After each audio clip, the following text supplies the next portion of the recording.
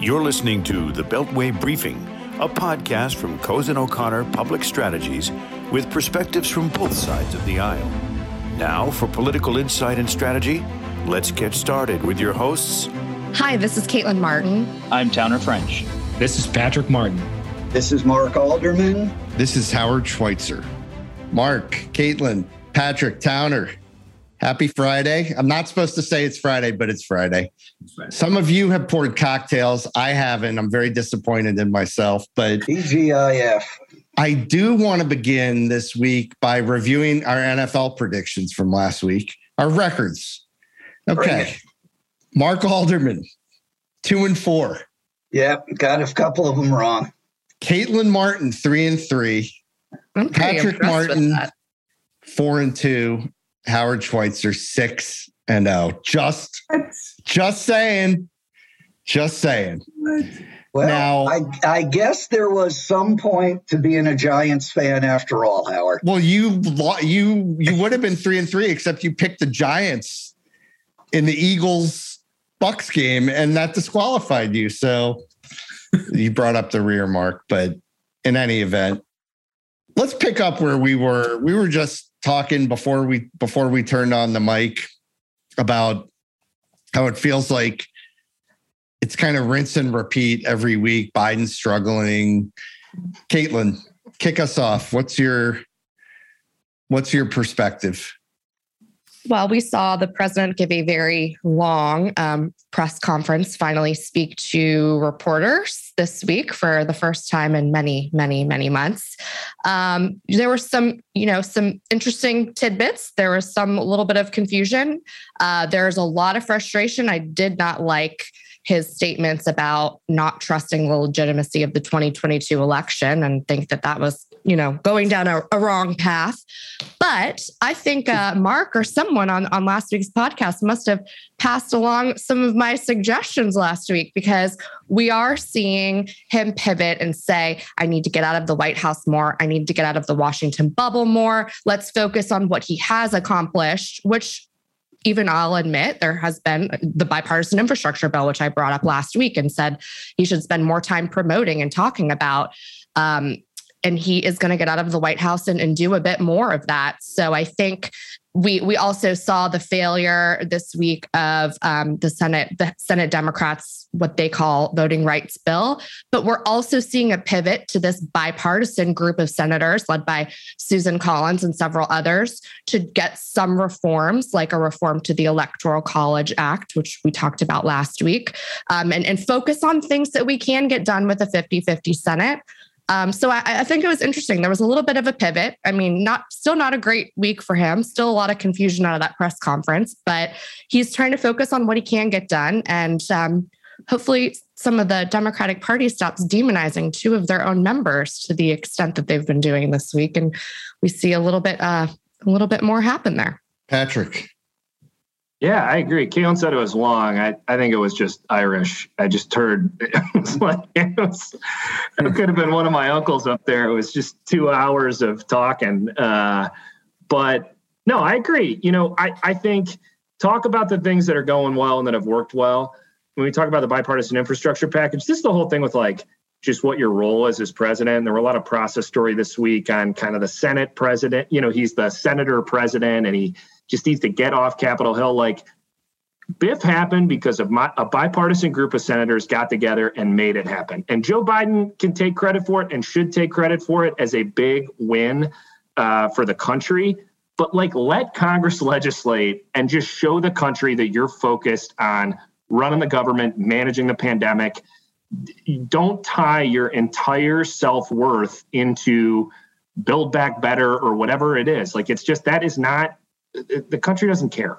They just want to know that there's effective leadership at the My time. perspective as a former executive branch person is when you're in the executive branch, you want to stay the hell away from Congress. I didn't want to go anywhere near Towner French, on Capitol Hill. I wanted, you and I were still don't.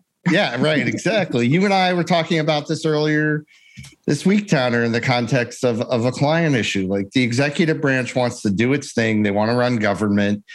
They really want to stiff arm Congress as much as possible. And yeah, Biden does have to get off of Capitol Hill, because that's like, you have the reins of government. You can actually make things happen in the executive branch, and they need to do that. Towner. He's got to get off Capitol Hill because it ain't working. If it ain't broke, don't fix it. If it's broke, fix it. And he's got to get off Capitol Hill because it ain't working. He's a creature, of course, of Capitol Hill. So he was naturally drawn, but enough already. I did have a chance to talk to a couple of folks, Caitlin, after our last podcast, a couple of folks in Washington and even in the White House. I told them they were making a big mistake making you mad, that if they didn't find a way to bring you along, the midterms were going to be hell.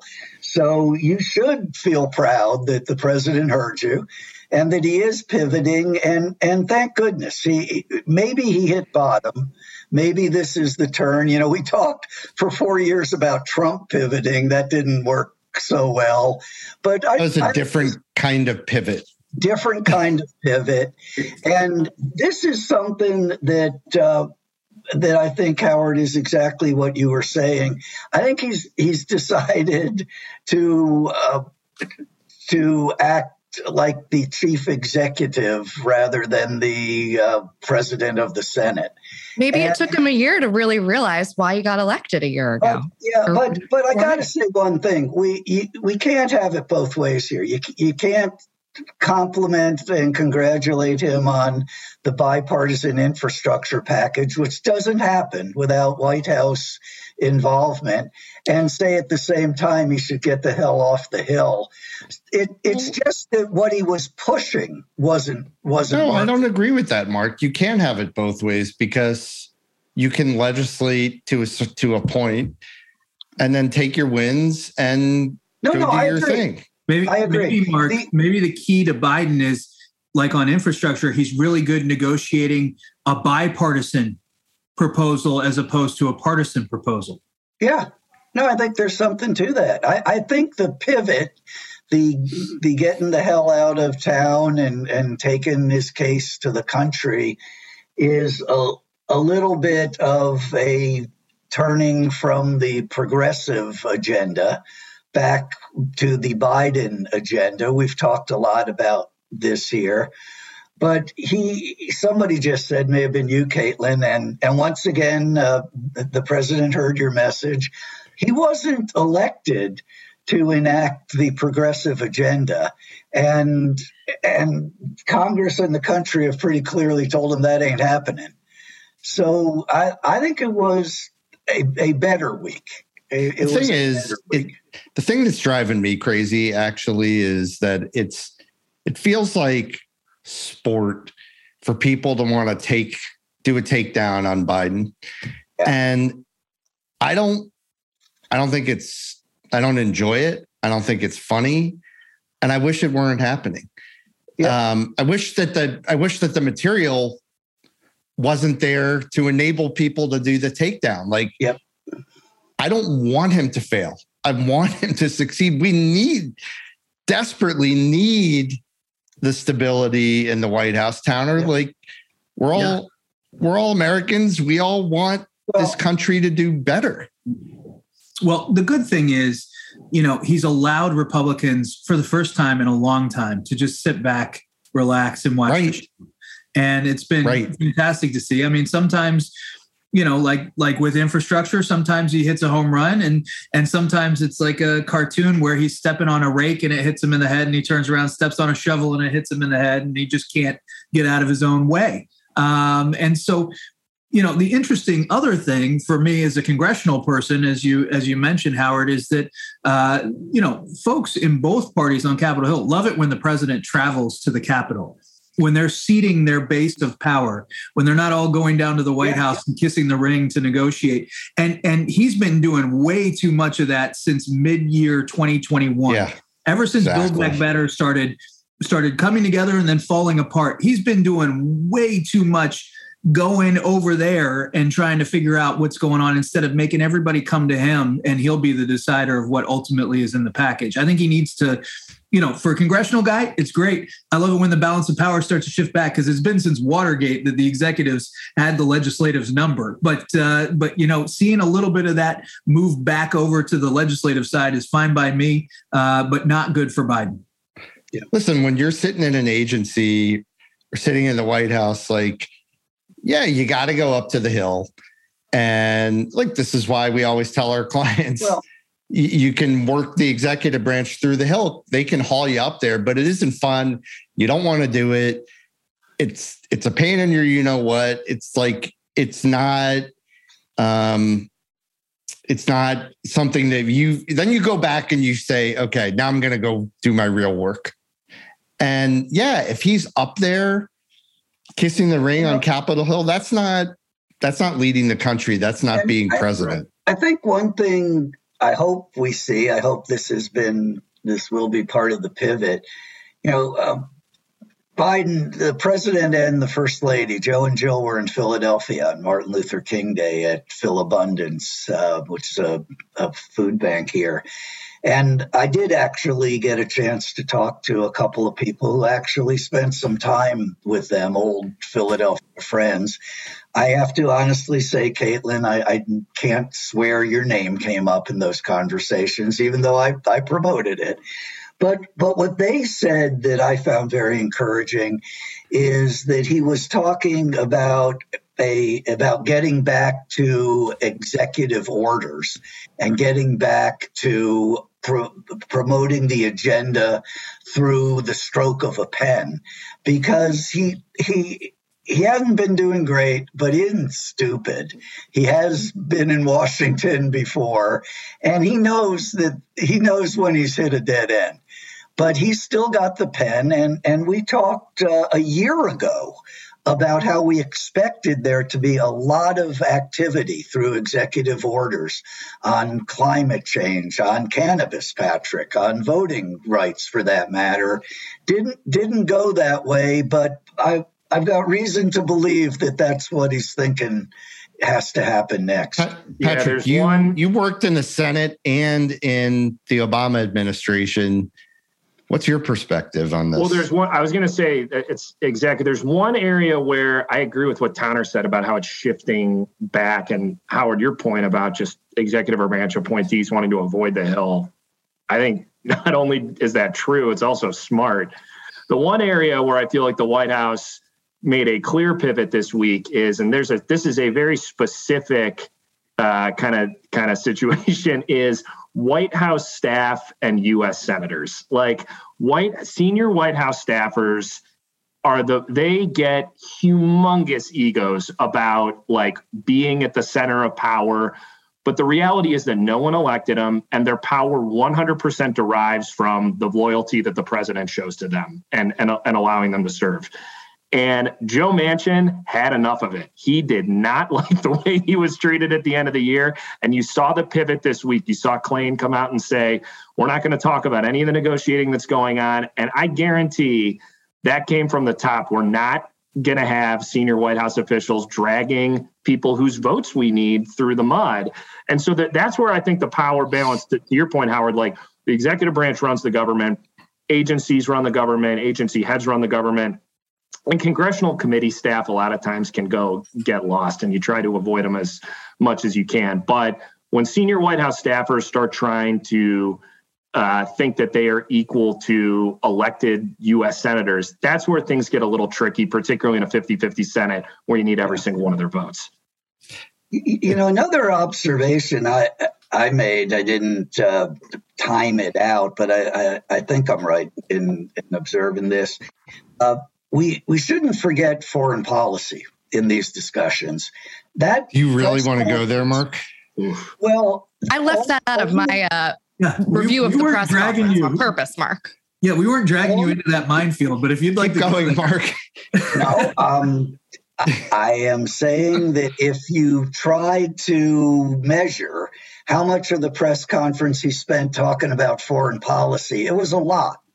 And it's an area that from his Senate days he is familiar with. He's got some challenges. We have a country have some challenges, but that's something where he doesn't have to go to Congress. He doesn't have to deal with Joe Manchin and Kristen Sinema.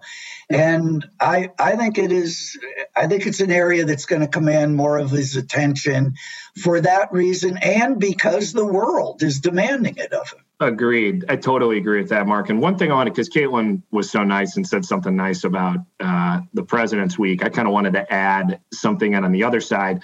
You saw a lot of criticism of President Biden's comments, and so, he had to walk back a little of what he said. Some of it, I think he genuinely did misspeak. You also had this issue with Leader McConnell and what he said about African-American voters. Howard, to your point about like political sport, we've got to cut people a little slack when they don't use the exact right words. And I know that polish and everything is a very important part of professional politics, but like, on this podcast, I know when someone means one thing and accidentally misses it by a word or two, I'm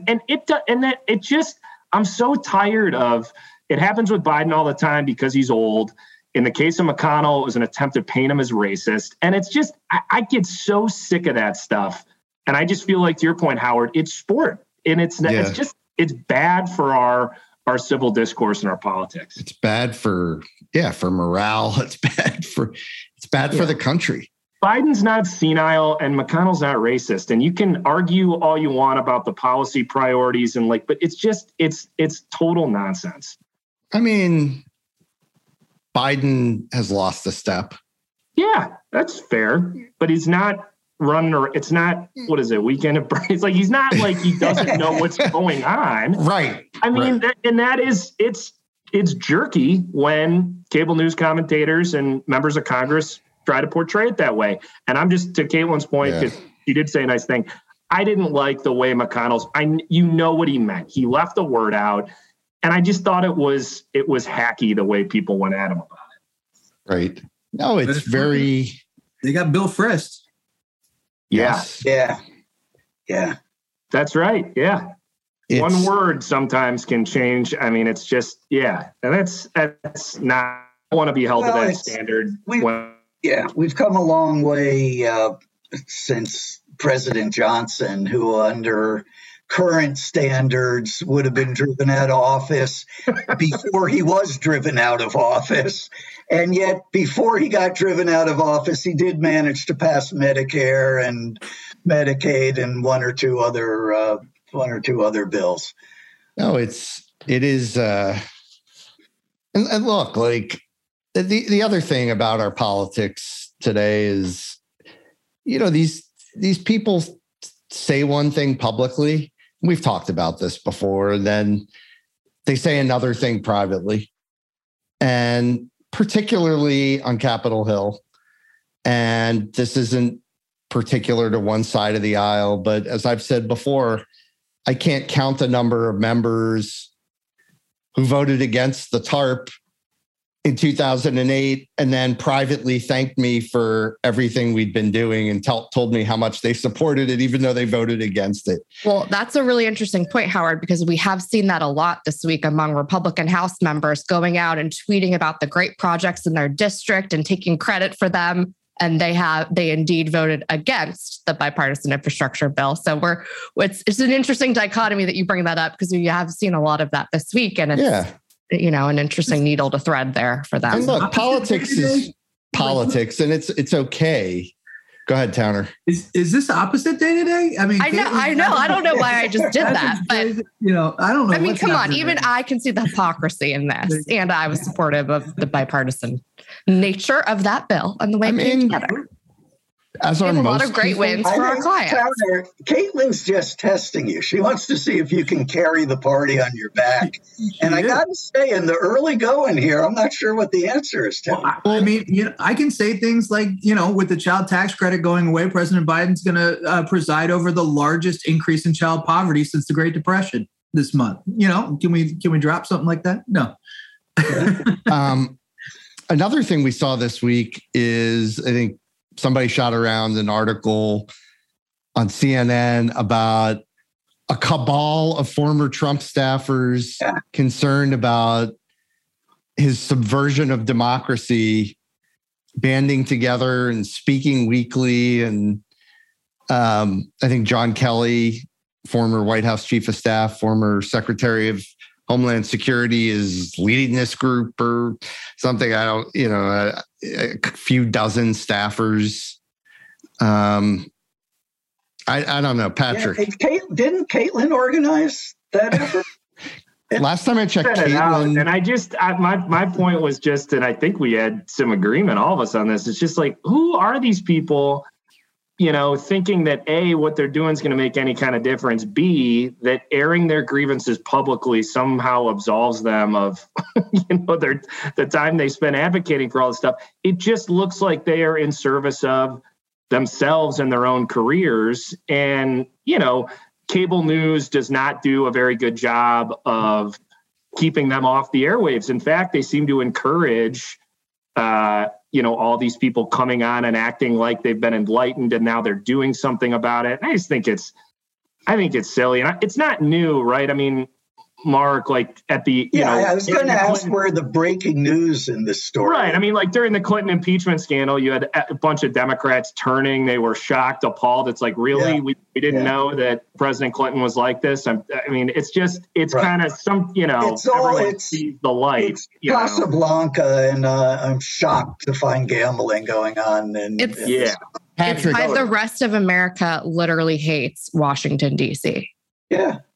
Yeah. But and the cable news part, they perceive, that's the Caitlin, because you nailed it. Like if you're just someone at home living in X state out in the country, this is what you think Washington is. You think it's these like mid-level Trump appointees on CNN talking about what they're like. And that isn't, we all know none of these people really probably had any influence anyway. And they just want a spot at a table at the View. They were there till, many of them were there till the very, very end, and they're working on rehabbing their images. And I think that's, what are they going to do? I guess welcome to this town. # this town. It's a little disgusting, but what are they going to do if he gets reelected? Or if he gets elected again? They'll probably be the first ones there with their resumes knocking on the door to come back in. Yeah. But Howard, let's turn back, if we may, for just a minute to something good that is actually going on in the country that actually came from Washington and is now happening where people live. And that is the bipartisan infrastructure package money is starting to flow. We had a great success in this group this week. Patrick, you should share. Patrick, Caitlin, and Towner are responsible for it. So I defer to the three of you to pick a spokesperson. But tell us about the Everglades. Imagine this, Mark. Something got done in this group and the two of us were not involved. Well, I mean, that's, by the way, that's every day. Howard, I will remind the other three that we were present at the creation. We did bring it in on the pitch. But they got the work done. We know who's doing the real work around here. It was a team effort, but I'm going to speak on behalf of Team Martin and P-Up Tanner French, who did a fantastic job leading this effort, to give just a little bit of the highlights of what went down and what we saw this week. Oh, geez. Well, it was a team effort 100% because part of the neat thing about Cozen O'Connor is we have Republicans and Democrats on the same team.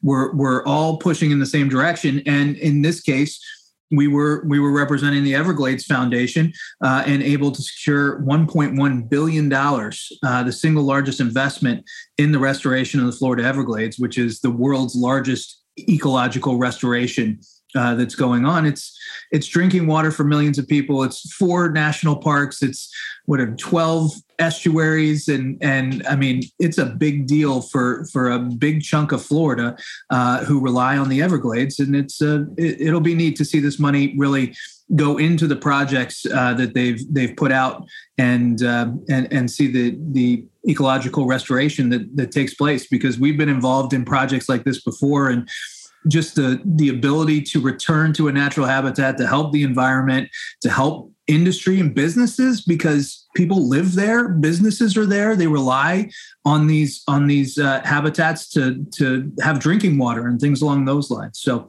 it was a neat one to be a part of. Well, congrats, guys. If any of our parents are listening to the podcast, we're all retired down in South Florida. This is some good bragging you can do about what.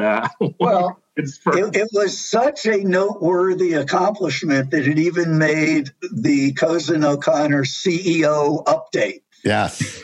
So yes. I think that's the ultimate measure of success in our world. There is a secondary Florida connection on here for sure. A lot of parents hanging out down there. Mark, to your point, money's flowing. Like the historic nature of this package. I was on several calls this week with the administration about the EV infra portion, $7.5 billion, a historic investment in this new technology. They want this money to flow to states quickly. They're working aggressively to set up how the funding with the state DOTs is going to work. We could see money start flowing this summer. So, I mean, it's really, there's an exciting historic nature of this that's going to benefit communities all over the country. And Democrats and Republicans should celebrate it and take credit for it because it happened as a team effort. See, this is the thing. And like some of this goes to what we do for a living. Like look, Towner, at the Everglades project, the way you articulated it. I mean, significant, the largest ecological restoration project in the world. Like, think about that. And think about the good that the three of you have done for the country, for the environment. It's like everything's vilified and, lobbyists are vilified and we're used to that. But it's really, that's why we all love what we do, because we can bring that kind of value, and it's just very rewarding. And you guys just did a phenomenal job.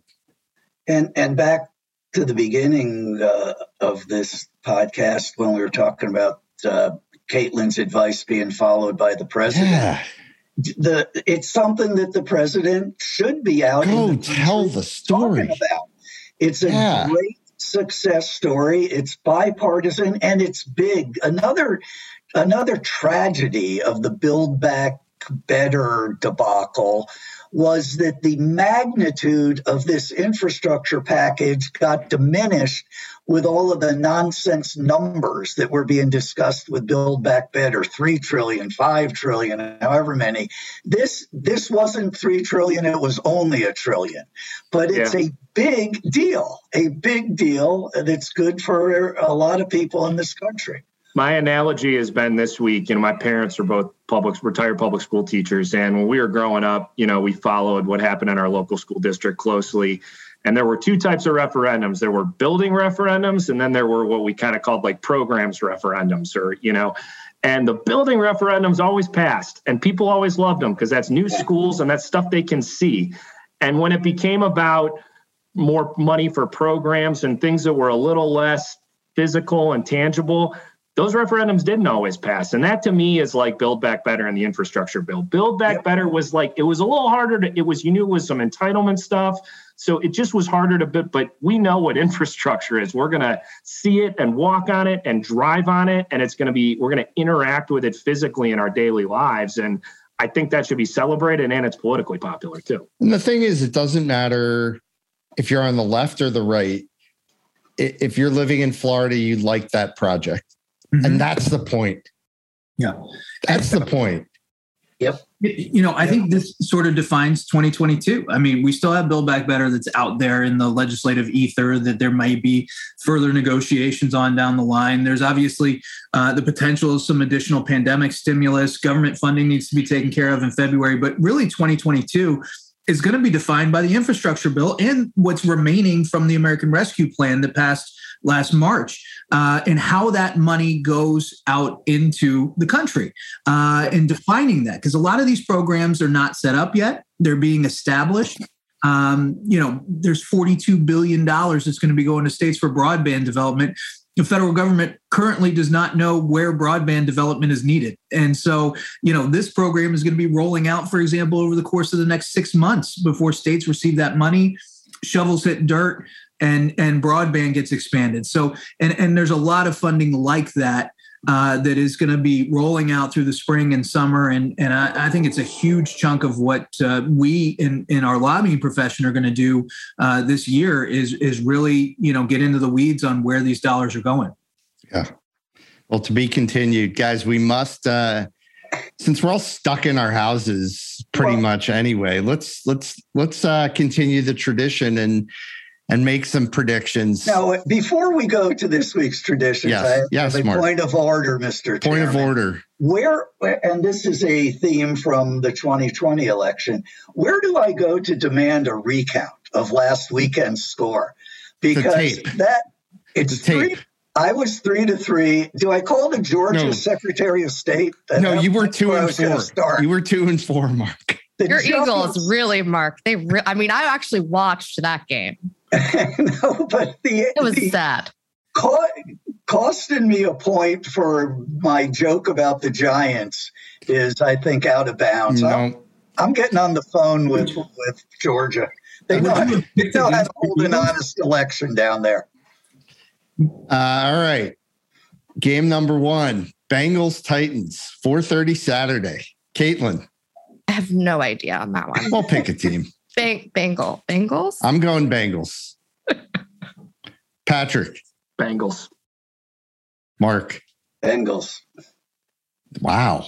You guys are forcing my hand. I gotta go Titans. They got the bye. They're the number 1 seed. They're the number 1 seed. Nobody knows who they are. Yeah. 49ers, Packers. I'm going Packers. Packers. 49ers. Oh, all right. I feel like may not be a decision based on rational thinking and more just on pure hate, but Yeah. Okay. Well, fair enough. Whoa.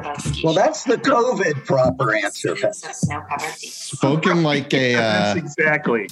Spoken like a Chicago fan. Yeah. All right. The next game, Bucks Rams. I'm going. Bucks. All right. Patrick. Yeah, I'm going Bucks too. Towner. Brady looks. It's just you can't ever say it enough. Damn good. Unbelievable. Unbelievable. Bucks.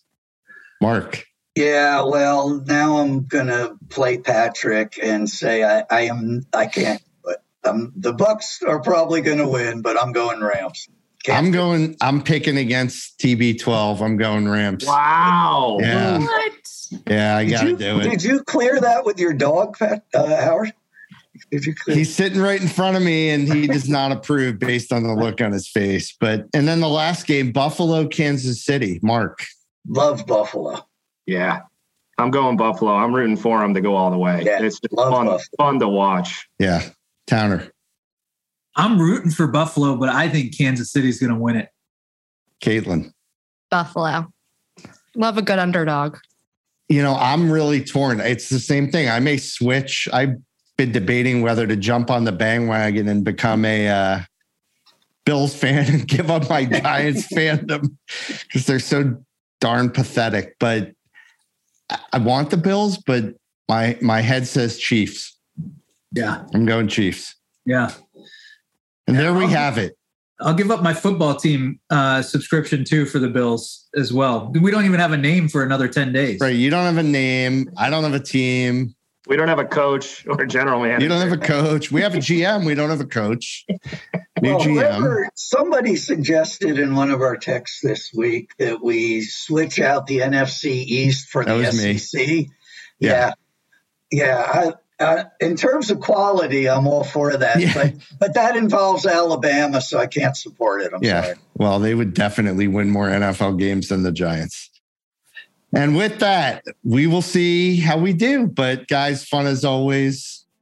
Great discussion, and we will be back next week. Thanks, everybody. You've been listening to The Beltway Briefing, a podcast from Cozen O'Connor Public Strategies with perspectives from both sides of the aisle. Please subscribe to our podcast so our episodes are automatically sent to you when they are released. The Beltway Briefing podcast has been produced by Hometown Podcasts and Audio, Washington, D.C.